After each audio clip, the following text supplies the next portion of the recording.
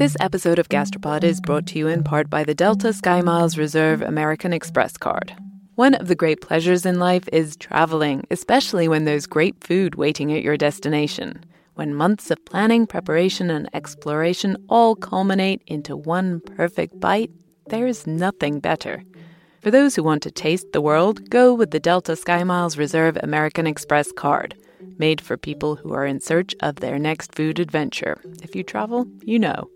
Visit go.amex/reserve to learn more. Hi, I'm Johanna Ferreira, content director of Pop Sugar Juntos. Juntos is all about celebrating Latinx culture, pride, our many intersectional identities, and joy. Thanks to support from Prime, there's so much to get into over at Juntos this month. From conversations with the Latinx minds behind our favorite new movies and resurrected TV shows, to thoughtful celebrity commentary and exclusive interviews with some of the biggest Latin music artists today. And it doesn't stop there. Get more of the music, movies, and shopping you love on Prime. Whatever you're into, it's on Prime. Visit Amazon.com/Prime to get more of whatever you're into, from streaming to shopping. And get all of our latest coverage at popsugar.com/juntos. Con amor, Johanna. Add barley, onions, and shallot. Oh my god, I can't pronounce that. Shallots, and cook until soft. You don't want to put rare? This is medium rare. Wait, what meat is this? Lamb. Medium rare lamb. How do you know when it's done, though? I don't know when it's done. Back in the days when we could hang out in groups indoors, we spent an afternoon cooking lamb stew with a bunch of teenagers in the kitchen lab of North Carolina State University. We were there at the invitation of our old friend Rob Dunn, who many of you will remember fondly from our sourdough episode. These days, he's got a whole new question he's trying to answer. Does adding alliums like garlic and onions and shallots to your dishes help make them safer to eat?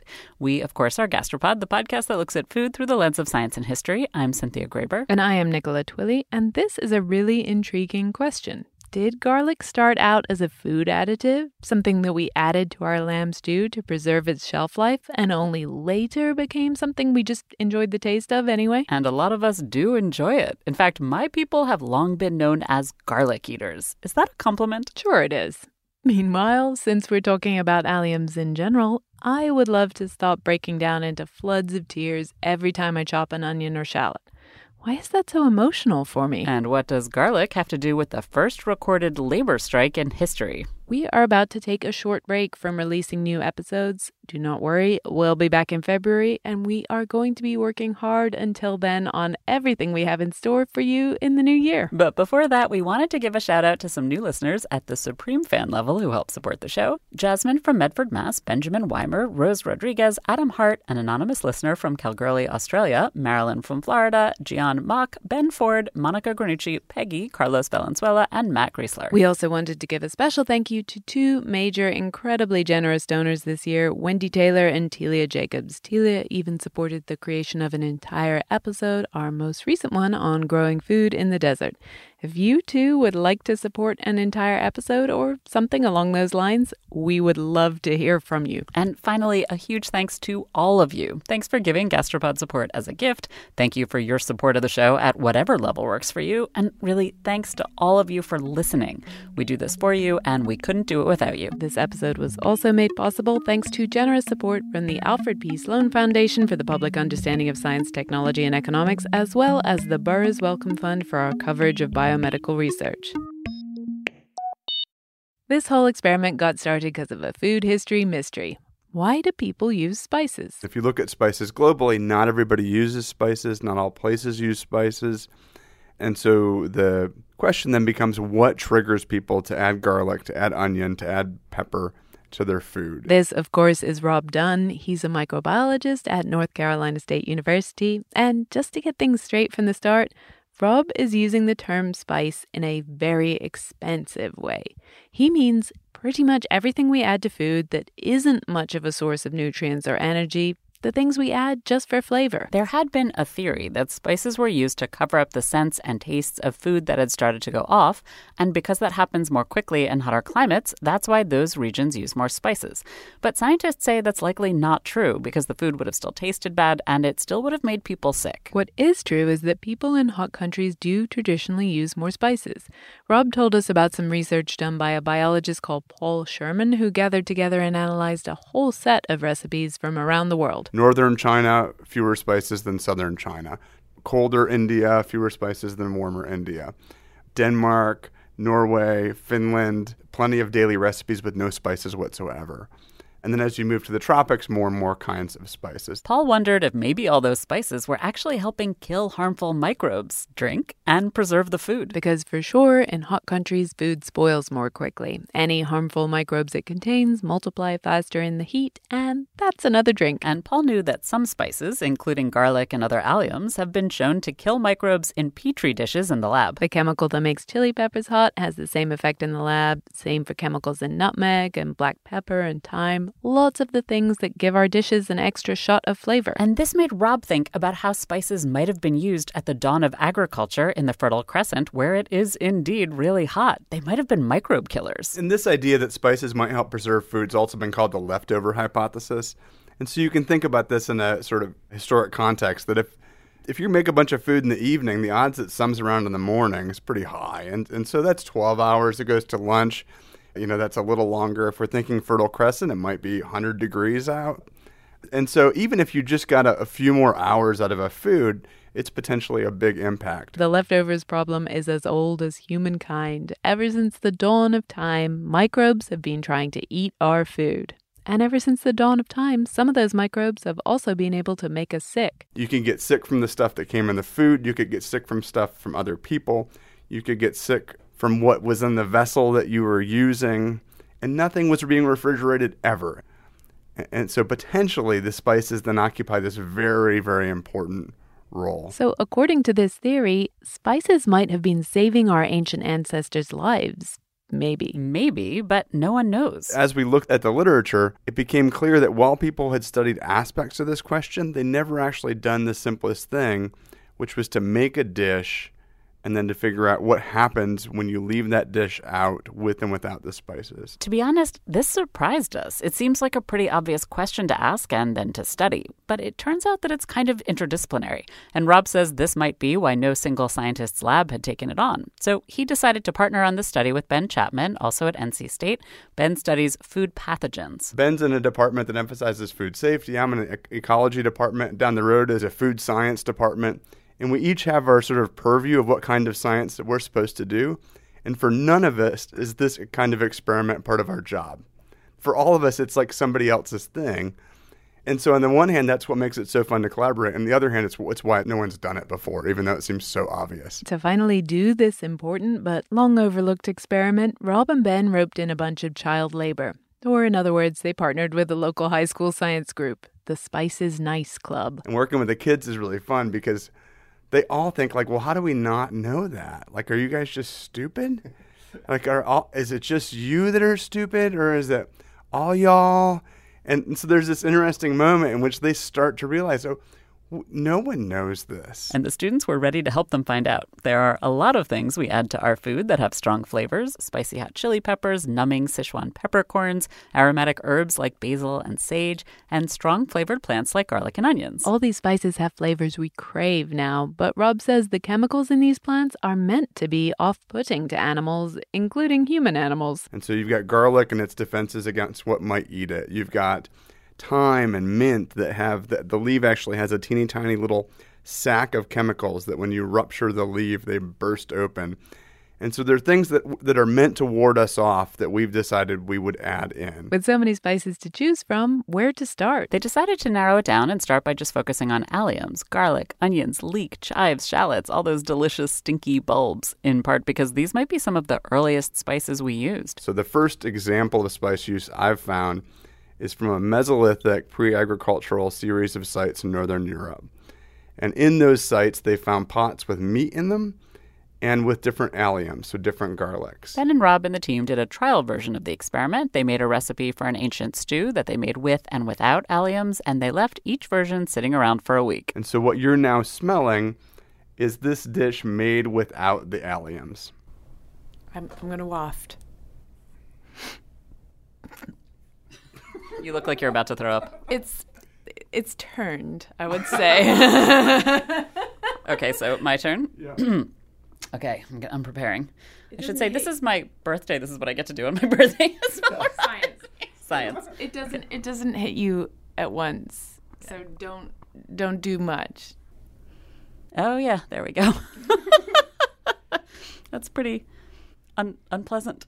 While we retched politely, Ben told us what was making this week-old allium-free stew smell so gross. There's likely some mold, there's likely some yeast, and there's likely some spoilage microorganisms of the bacterial variety that are all working together on sugars that are in there and starting to convert those sugars into things that they can use to grow and create a bunch of byproducts that we're not super happy with from a human smell or taste. So as much as I think we're good with smelling the aroma, this isn't something that I would want to taste right now.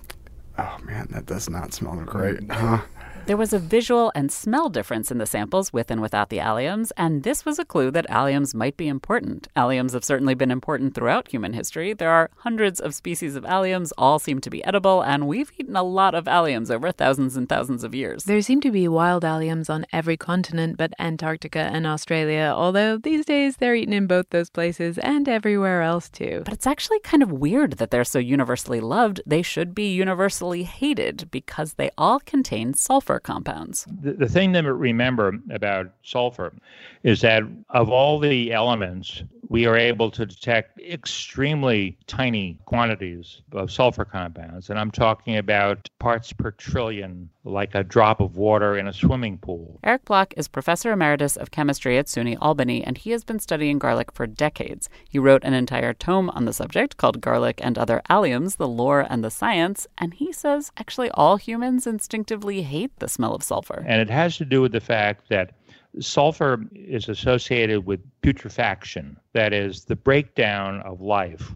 And because something that is in the process of dying or decomposing often is associated with toxic microorganisms, animals have become able, by survival, to detect signs of putrefaction, signs that something is rotting and is unsafe to eat. Eric says that the name allium actually comes from an ancient Greek word that means to avoid because of that sulfurous smell. And so these are the same kinds of compounds that get associated historically with the devil. The devil is sulfurous, right? And so I think the idea that there's some innate predisposition to not liking them seems at least plausible.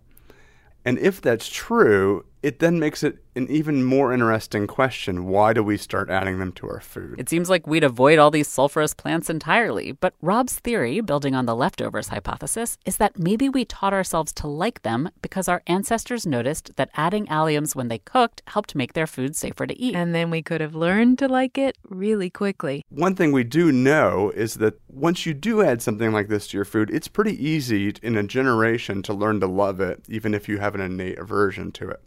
In utero, babies actually experience the aromas of the food that their mother is eating. Their little fetal sniffer actually smells those aromas, and anything experienced in the womb gets a positive hedonic valence, to use the lingo. The babies think it smells good, regardless of what it is. If one generation it's off-putting but beneficial, the next generation it will be beneficial and liked.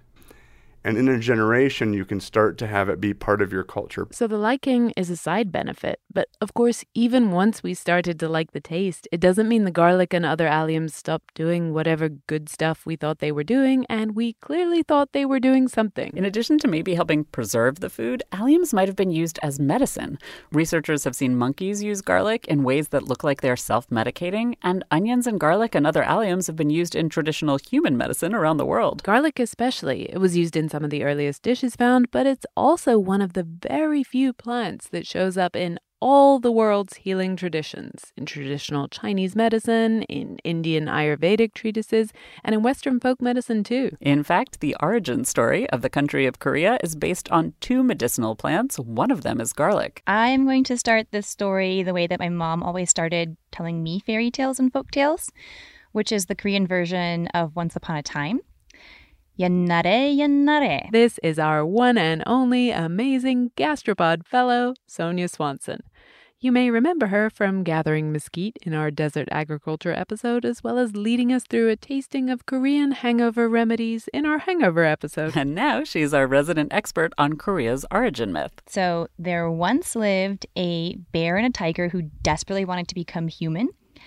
So they prayed to Hwanung, who was this heavenly being, and Hwanung says, sure, but you got to do 2 things. 1, you have to go live in a cave for 100 days. And 2, the only thing you can eat is a bundle of mugwort and these 20 bulbs of garlic. So they go in the cave and the tiger gives up after a few days. But the bear perseveres. So Hwanung turns her into this beautiful woman. And then he decides to become human too, because why not? And then they get married and they have a son named Tangun. And then Tangun goes on to found the first Korean kingdom. So basically, Koreans exist because of garlic, and garlic runs in our blood. But why garlic? Why was garlic the thing that turned a bear into a beautiful woman? That is an excellent question. I read a couple different theories about this. So one is that in order to, go through this transformation, these animals needed like a sacred power. And ancient people really believed that garlic had the power to drive away evil spirits and fend off pestilence. So consuming the garlic would just drive out any animality from them and help them become human. And the second theory? So the other reason has to do with garlic's partnership with mugwort, which was the herb that they had to eat with the garlic. So mugwort is kind of seen as this female herb. It's used to treat women's ailments all around the world. Its Latin name is actually Artemisia, for Artemis, the goddess of childbirth. And then garlic is the male counterpart. And that's partly because a bulb of garlic is said to resemble a scrotum. So the male and female energy kind of combine to parent them into becoming a human. And today, Koreans eat about 17 pounds of that scrotum-like garlic per person per year. We Americans eat only about 2 pounds each a year. But garlic wasn't only seen as magical in ancient Korea. The earliest written mention of garlic's special powers comes from an Egyptian papyrus that was written about 3,500 years ago. It's a beautiful scroll, and it has 22 different uses for garlic. And it's everything from tumors and heart problems to skin disorders, parasites, and that medical catch-all, general malaise. Robin Cherry is the author of Garlic, an Edible Biography, and she told us about one particularly intriguing medicinal use of garlic, which was in ancient Egypt as a fertility test. Well, there was a test that they would stick a clove of garlic in a woman's vagina. And if you could smell the garlic on her breath the next day, then she was fertile. From scrotums to the vagina. The thought at the time was that if a woman was blocked somehow, basically that block would mean she wasn't fertile and couldn't get pregnant, and also that the garlic smell wouldn't get through the block. If she did smell of garlic, there was no block. But garlic really is absorbed into the skin, so you probably had a lot of false positives. Eric told us that you can actually rub a clove of garlic on your feet and end up with garlic breath. So that's a fun one to try at home, even if you don't have a vagina. Not that we recommend putting a clove of garlic in your vagina either. Despite the fact that some people believe it can help cure a yeast infection, doctors say garlic could actually cause infections. Do not put it in your vagina. But moving on from vaginas, which I guess we have to, garlic wasn't just a diagnostic. It was seen as health-giving throughout the ancient world, as a strengthening food good for workers and soldiers. The slaves who were hired to build the pyramids were fed garlic to keep up their strength. And when it was taken away, they refused to work until it was reinstated. Yep, you heard that correctly. The first labor strike in recorded history took place because the slaves weren't getting enough garlic. Once they got their rations of garlic reinstated, they got back to work. As we know from Joseph and the Technicolor Dreamcoat. Or from going to Hebrew school, as well as celebrating Passover every year. Also valid. But my point is, those slaves, some of them were definitely Jewish, and they loved their garlic extra much. The book of Ezra required, in fact, Jews to eat garlic on Friday nights, which is the eve of the Sabbath, because it served as an aid to passion and fertility, and so would enhance the marital relations, also known as sex, that couples were encouraged to enjoy as part of the Jewish Sabbath observance. That's the original reason the Jews became known as garlic eaters. It was clearly a compliment. It was a combination of the Bible and just over history. Jewish food used a lot of garlic. So Jews called each other garlic eaters as a positive thing. My people have gotten a lot of things wrong about food. I'm looking at you, Manischewitz, but garlic is one thing we got right. And that's still true today. My mom is so unable to cook without garlic that I still remember when I was a kid, we had a friend of my parents over for dinner who was allergic, and my mom had no idea what to cook for him that didn't have garlic in it. She was completely stumped. But back to the compliment question, I spoke too soon. Jews might have called each other garlic eaters as a term of affection, but others quickly turned it into an insult. It became used as a very negative thing, going back to ancient Rome, when Marcus Aurelius would call Jews those rascally garlic eaters. And Jews weren't the only ones who were derided as garlic eaters. It was used as a negative for Southern Italians, and it was also used in general to refer to the lower class. So Shakespeare mentioned garlic in 5 of his plays, and it was never used as a positive thing. It was always used to describe someone as a lowly peasant. Most famously, it was in A Midsummer Night Dream, where Bottom extols his actors to eat no onions nor garlic, for we are to utter sweet breath. This was a big shift. Way back in ancient Rome, even the emperors were open about their passion for garlic. Emperor Nero apparently loved it so much he's often credited with inventing garlic mayonnaise or aioli. A similar shift took place in America. The founding fathers apparently loved garlic, but by the 1900s, it was solidly avoided by rich wasps because it was associated with poor European immigrants. By then, people who'd managed to elevate their social status wanted to distance themselves from any reminders of their peasant past, including any reminder of their bodily functions. And garlic has a way of reminding you and everyone around you that you are an animal who eats. Wasps weren't going for that earthy, peasanty vibe. Robin remembers how extremely cautious her mother was around garlic. I remember taking 1 clove of garlic, cutting it in half, and spreading it over an entire flank steak that was designed for 4 people.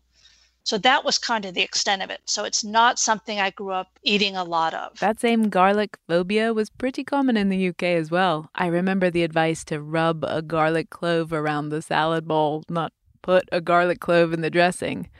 But just like sex and drugs, the 60s were a decade of garlic experimentation. Okay, what are we going to do with this? Well, then we're going to turn it into a garlic mayonnaise, an aioli. How much which garlic? Is a French one. You can use as much garlic as you want. As someone said, there's no such thing as a little bit of garlic. That's true. You have a point there. It was really Julia Child, I think, who, really transformed American cooking.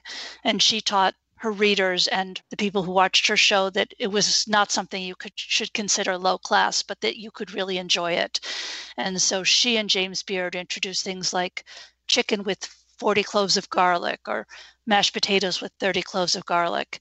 And she really let people know that it was okay. And I think that was really the transformation. I once made a soup of 20 cloves of garlic, but then I did something dumb. I touched my eyes and I basically burst into tears. That was dumb. But with alliums, tears are part of the package, especially with another popular allium, onions. This episode of Gastropod is brought to you in part by the Delta Sky Miles Reserve American Express card.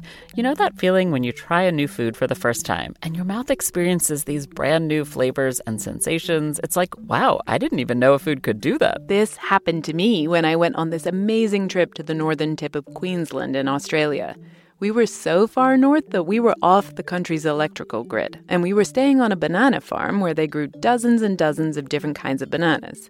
In the morning, I woke up to a basket full of some of the most bananas you can imagine. red ones that were super soft and sweet like raspberries, and small finger-sized ones that were sort of floral, and even blue ones that tasted exactly like vanilla ice cream. Life's too short to pass up extraordinary experiences. And if you're ready to take your next big food adventure, go there with Delta SkyMiles Reserve American Express card. If you travel, you know. Visit go.amex/reserve to learn more. Fox Creative. This is advertiser content from 26.2 Team Milk and their new docuseries, Running Sucks. Is running the worst? Yeah. Do you love it? Do you hate it? I hate it so much. I hate it so freaking much. That you're a real runner now! I hate it. I'm Abby Ayers, a 37-year-old mom from Utah who found herself running across the Manhattan Bridge in my first race ever. Running Sucks celebrates women who run and the running communities that carry them across the finish line. Running helped me in so many ways postpartum. It really is about taking my power back and proving myself wrong. For every person like you, I'm telling you belong, and I'm telling you you can do it. I never thought the words would leave my mouth, but yes, I'm planning on running a marathon. I can't even say it without laughing, because, who would have thought? Watch Running Sucks at runningsuckstheseries.com and learn more about how Team Milk is helping women runners across the country conquer their next course. We as a species have been weeping as we chopped our onions for millennia, but scientists only recently discovered exactly what's behind those tears. It's complicated, but what happens is when we chop the onions, it releases an enzyme that was just discovered in Japan in 2002. It's called the onion lacrimatory factor. Lacrimation is the technical term for crying. And what that lacrimatory factor enzyme does is it rearranges the molecules in the onion and turns them into this sulfurous gas that floats up into the air. When that particular gas meets nerve endings in your eyes, well, it hurts. That same molecular rearrangement happens in shallots and also in leeks, although there's less pain involved there.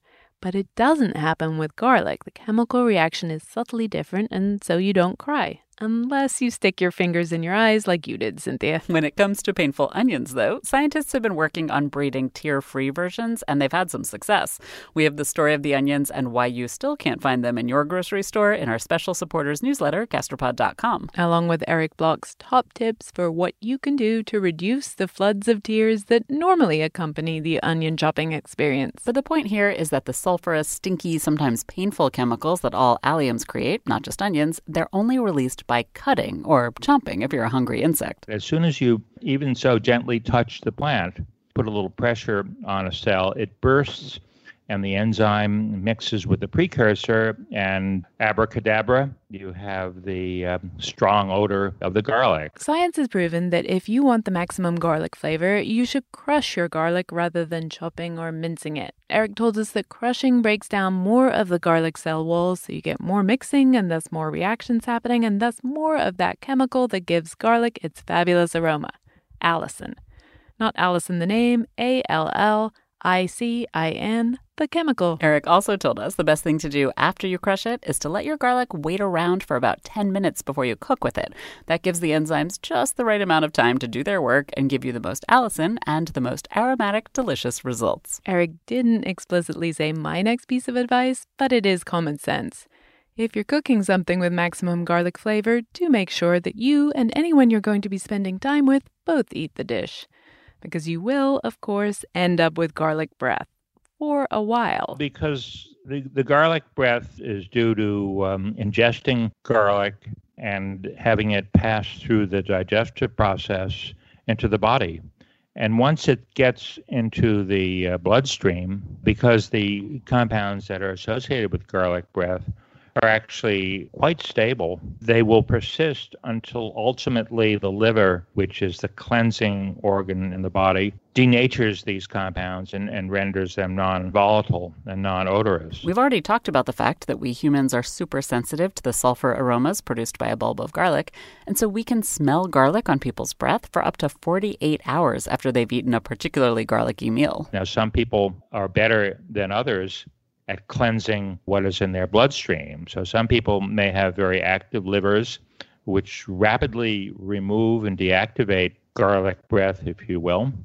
Other people are not so fortunate and may be on the other side where they're deficient in their abilities to neutralize these smells and may smell, for days and days. Those poor unfortunate people should probably avoid eating garlic. This part of today's episode is making me sad. I am a poor, unfortunate person whose body is not very good at handling the chemicals that make garlic so potent. In fact, in my old age, I have become so bad at it that I react to garlic in a most unfortunate way.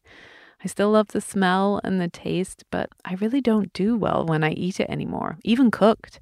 It is the most depressing thing. But your affliction, Nikki, was actually helpful to me this year. One day, I thought my partner Tim was felled by COVID because he spent the entire day feeling sick and lying on the couch with zero energy. But I did some research on garlic sensitivity because I know of your reaction to it, and I'd made a yogurt sauce with plenty of raw garlic the night before. Turns out all those symptoms are indeed related to garlic. There was one further incident like a week later, and now we know. It wasn't COVID, it was the garlic, so now no raw garlic for Tim. So far he can still eat it cooked. I'm glad my personal tragedy was of service. Then at least I can still enjoy the smell of garlic, which is a powerful thing. Traditionally, it offers protection against all kinds of bad things. In Sweden, it's supposed to protect cows from trolls. And if you're unlucky enough to meet a vampire, you better hope you have garlic breath, because that's the proven way to put them off drinking your blood. Okay, so crosses, garlic, stick to the heart. That'll get it done. Cool. Of course, I don't actually have any of those things. Sleep well, Mr. Lucy. The garlic will protect you. Going much further back in time, people in ancient times, thousands of years ago, would wear garlic in amulets around their neck and place little packets of garlic on the doorposts. It was thought that evil spirits could cause disease, and by using garlic, which had a very strong odor, that might repel the disease. And those ideas then were brought forward in time and used during the plagues and in this unusual face mask as well. Eric is describing strange beaked masks that plague doctors wore in the 1600s, and they'd put garlic and other herbs in the beaks of these masks to help protect the doctors from the plague, in theory anyway. Those masks are quite a look. But actually, if that garlic had been crushed 10 minutes earlier to release the allicin, it might, maybe have worked. And allicin, it's quite an amazing molecule because not only is it biologically active in solution, but it's also can be vaporized. And it's one of the rare examples of a volatile antibiotic. So simply by inhaling allicin, one might be able to treat infections with it. Unclear whether garlic helped fight the plague, but cleaning up infections is one of the things garlic has been used for over centuries. It was put on open wounds before we had antibiotics. In World War I, the British government actually put out a call for the public to save garlic so that they could send it to the front to help treat wounded soldiers in the trenches. But you had to be careful and not use too much garlic juice on your skin for too long because it can cause a pretty nasty burn. And in fact, there are people that have applied, I can give you one anecdote. I think when some young men were trying to avoid military service, and I think this was in Israel, they applied garlic to their knees and then showed up for their medical examination and said, "Look, doctor, I have this bad problem with my knees. I can't serve in the military." And it turned out that they had actually rubbed garlic on their skin and produced a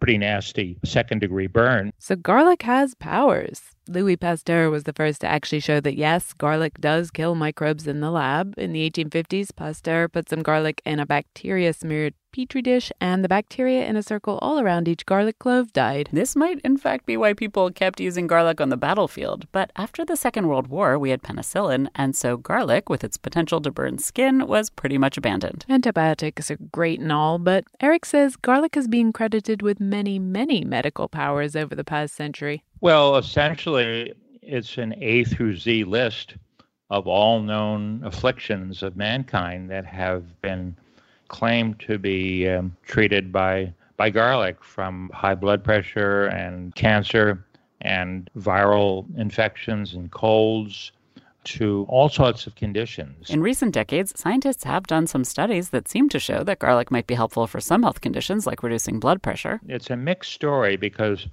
a lot of the papers that appear in the scientific literature are done in petri dishes. Garlic and its components are wonderfully effective when they're used in test tubes and in cultures.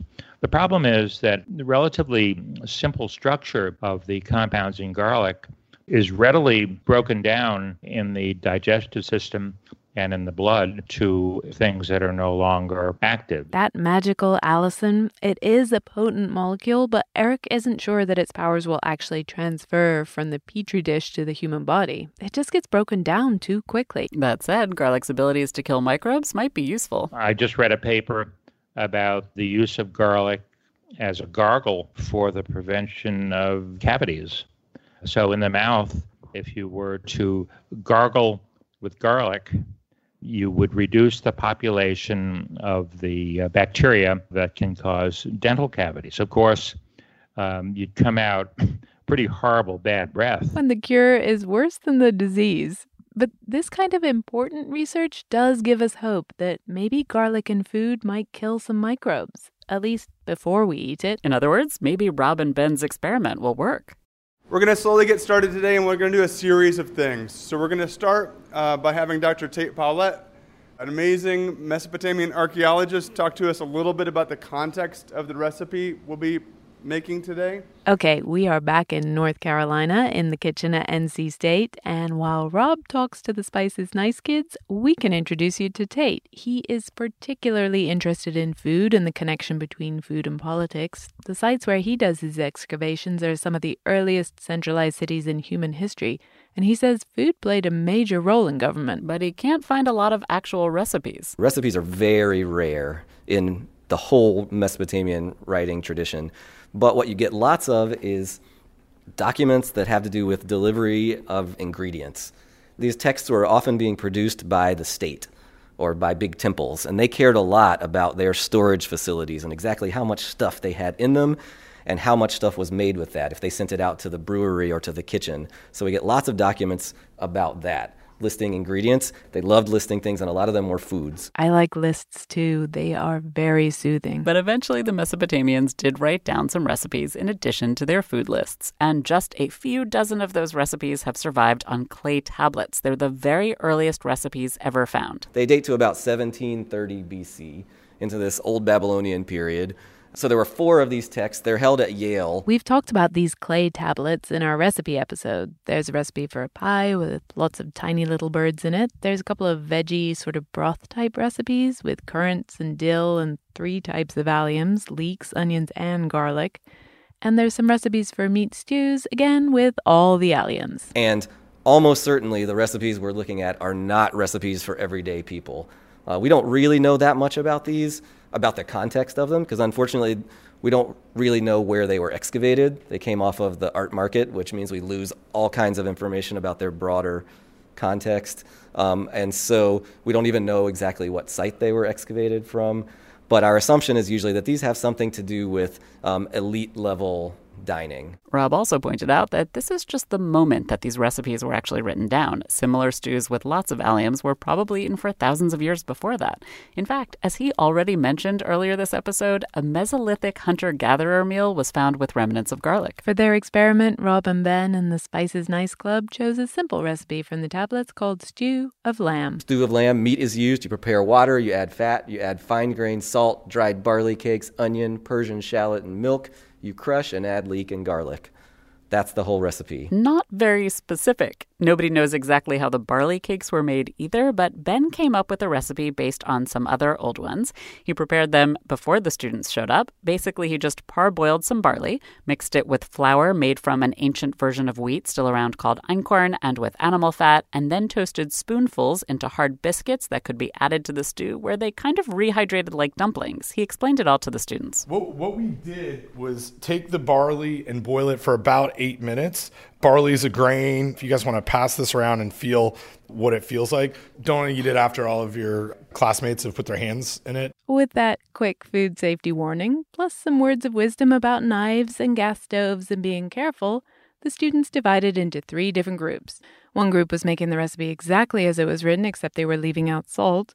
Another group made the recipe with salt, but without any of the alliums. They left out the leeks and the shallots and the garlic. And of course, one group made the recipe in its entirety with the salt and the alliums. That's the control. So the hypothesis that Rob and Ben and the kids were trying to test is that the alliums in this ancient recipe were going to keep the stew safer by stopping some microbes from growing. To figure that out, they needed a version with the alliums and one without to see the difference. And they also made a version without salt because salt is important for food preservation. Savory fermented foods nearly always have lots of salt. This way, they could see if there's a difference in the microbes growing in the version with the alliums compared to the version with the salt. Add barley, onions, and shallots. Oh my god, I can't pronounce that. Shallots and cook until soft. Add whole milk and water. Crumble barley cakes into the stew. Allow pot to simmer until the meat and the grains soften. Serve with garnish or crushed leek and garlic, and fill lab jars halfway with soup. Screw on the lids and fill out the observation sheet. Some of the students were more hesitant than others. Some were pretty nervous about sautéing the onions and then the meat. Others were pretty sophisticated. I can't see the, whatever Gordon Ramsay calls it. The fond, it doesn't matter. The fond, no more fond. This was my favorite moment when one of the teenage chefs got all worried about getting a good fond, which is the fancy French word for the brown stuff left on the pan after you sear meat, which you then deglaze to make a delicious French gravy or jus. She knows her food TV better than I do. I'd never heard the word before. We checked in on some students who were trying to figure out if the milk had curdled like it was supposed to. A little bit. Not quite yet. Yeah. That's pretty much it. I think it looks like clam chowder. That's what I think it smells good. I think it smells good. Once the students were done cooking, it was over to Lauren Nichols, who works with Rob in his lab. She was in charge of ladling the 3 different stews into jars for the experiment. So now I'm just going to divide this evenly between 3 of these mason jars. And one will go to each of the 2 schools, and then we will keep 1 replicate. While this was going on, Natalie Seymour, she works in Ben's lab, she'd been preparing another batch of stew so the students could have a chance to taste the same recipe they'd made. And the verdict was pretty positive. It was really good. I don't know what it tastes like, though. It's very thick and everything. I got a nice lamb chunk. It looks a little rare. Not gonna lie. All right, ready? 1, 2, 3. It's super like creamy and thick, like very. It tastes like, it feels like pudding almost. Super good. I did eat lamb for the first time. I don't regret it. That was really good. And of course, Nikki and I had to take a taste too. It looks like the inside of chicken pot pie, which is not actually that attractive. It's beige. Whatever. Beige, beige food is great. I mean, I love beige food. This is just kind of gloppy too. Okay. I want a lamb I do too. There should be more than one. Yeah. Let's see if I can get one here. Yeah, there's another one down there. Oh yeah. Okay. Here we go. Yep. Oh, good. It's great. It's savory and umami and creamy. Creamy. I would eat more. I think I'm gonna eat more. Here. Why not? No one else is eating it. We're good. Everyone else got busy with cleanup. Tate showed some of the students how to write Mesopotamian script, and we chowed down. And then Rob sent the students away with strict instructions on their next step. He told them they had to carefully note how the sample looked and smelled every day for the next 10 days. They could not miss a single day. And I have no idea what we'll see, but it's going to be fun and stinky. After the 10 days, Rob and Ben collected the jars and they sampled the contents, and they sent those samples off to a lab to be genetically sequenced so they could see exactly what was living in each of those jars. We were planning on checking back in with the team a few months later in the spring to find out the results, but the pandemic hit. The folks in the sequencing lab couldn't work, Rob and Ben couldn't get into their labs, and everything was on hold for basically a year. But finally, a couple of weeks ago, Rob emailed to say the results were back, and so we hopped on the official platform of 2020, Zoom. Can you hear us yet? Hey, Nikki. Hey, how are you? Good, how you doing? Hey, Cynthia. Nice to talk to you again. Okay, and now I think we have Ben. Hey, guys. I'm going to start with the first and most obvious question, which is, what did you find? So the first result that we get back is basically a list of which kinds of bacteria are in each sample, and then how much of each one. And so the first thing that we see is that in these samples, in the old stew, in the very old stew, that we see all kinds of bacteria that we don't really want to ingest. Rob found a bunch of microbes growing that are pretty bad news, and they're usually associated with your gut, unsurprisingly. And so it's a whole circus of species you don't really want to be ingesting too often.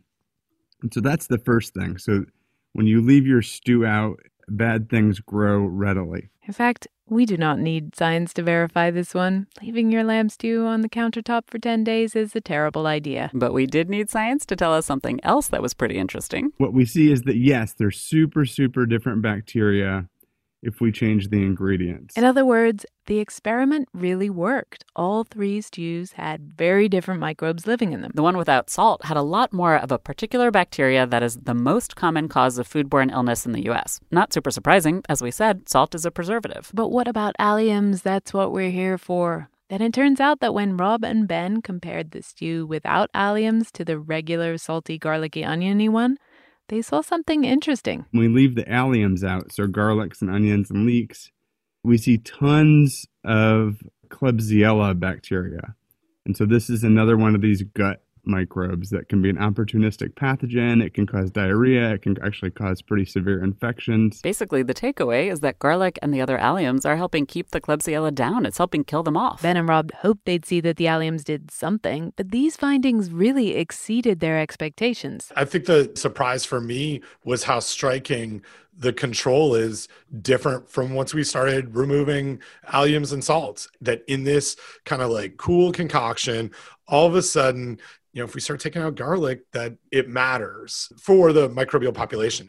And just how big those changes are, I think surprises me, even with our small sample size on this very preliminary experiment. Of course, after 10 days left out, even the allium-rich version had some pretty unappealing and potentially harmful bugs in it. But what about how we think our ancient ancestors might have used garlic to help keep food good for only another 6 to 8 hours or so? They probably weren't holding onto their leftover lamb stew for 10 days. We always have these trade-offs in science, especially when we're trying to get a first look at what might be going on. And so that was one of them for this one.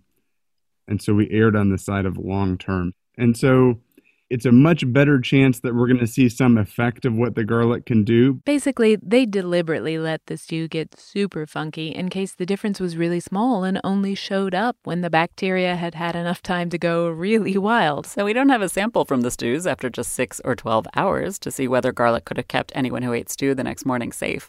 But Rob's colleague Lauren said that what we do have is the student data. Every day, students examined their stew and recorded their observations. And so they were taking pH measurements and also describing the smell. So, for example, the control that had all of the ingredients, within 2 or 3 days, the descriptions were really just like onions and mild rot. Whereas at that point, some of the ones with no alliums, for example, they didn't even trust enough to smell or were already describing as puke or vomit. Rob said the puke smell is a known sign of a bad news bug, and so it at least smelled to the students like the alliums were helping keep the food safe for a little bit longer. And so if you're thinking about how a traditional scientist in the kitchen is figuring out what to use and what not to use, well, if one of these versions of the dish smells like vomit after 2 days and one doesn't, that's a really easy thing to learn.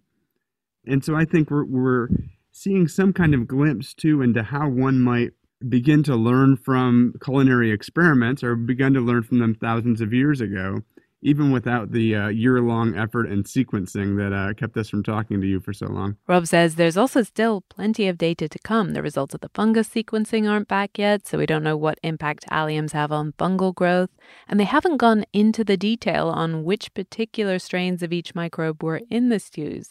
Some strains are more dangerous than others. So that research still lies ahead. But based on how clear it was that alliums did have an impact on the microbes in the stew, the team is coming up with other experiments they might do in the future to try to tease out the full effects of cooking with alliums. One question that couldn't be teased out in this experiment is which allium is doing what? Do you need all 3, or is the garlic doing most of the microbe killing? There's a hint from research done in Petri dishes. Onions do kill microbes in the lab, but garlic appears to kill even more. So it seems like garlic has stronger microbe-killing firepower, but we just don't know. Maybe they boost each other by being cooked together. That work still needs to be done. But even sticking with the ancient recipe with all the alliums mixed together, Rob Rob still has more questions. One is that we sort of loosely approximated an ancient stew, but we didn't approximate its situation.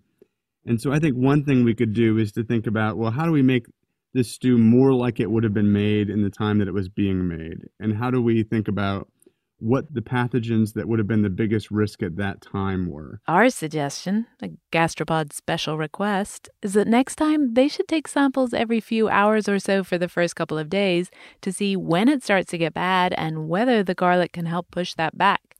That's what I want to know. Do shallots and leeks mean I can have lamb stew for breakfast even if I forgot to refrigerate it? Well, at the moment, Ben, who is a nationally recognized expert on food safety, he'd tell you to put it in the fridge. No, I'm still going to trust the sort of modern refrigeration practices to focus on my food safety aspects. But that's my bias as a food safety researcher. The fridge, a magical, magical appliance, even more magical than garlic. Did I mention I'm writing a book on it? Yes, you did. Many times, in fact, and I'm looking forward to it. So Ben says, stick to the fridge. And Rob also has some culinary advice as we head into the holiday season. So if anybody has any doubt about their holiday meals, the key take-home is to add more garlic and more salt.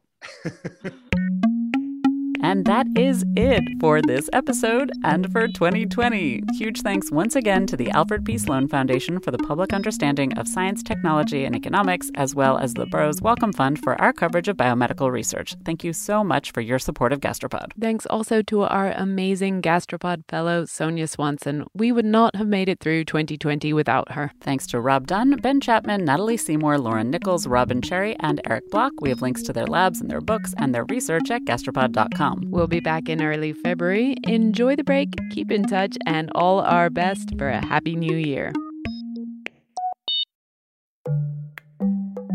This episode of Gastropod is brought to you in part by the Delta SkyMiles Reserve American Express card. You, dear listener, already know about the transformative power of food. You're probably thinking about food right now, aren't you? Look, we get it. Sometimes a craving is more than a craving. It's a calling that you have to indulge, even if it takes you thousands of miles to get there. For those who want to taste the world, go with the Delta SkyMiles Reserve American Express card, made for people who are in search of their next food adventure. If you travel, you know. Visit go.amex/reserve to learn more.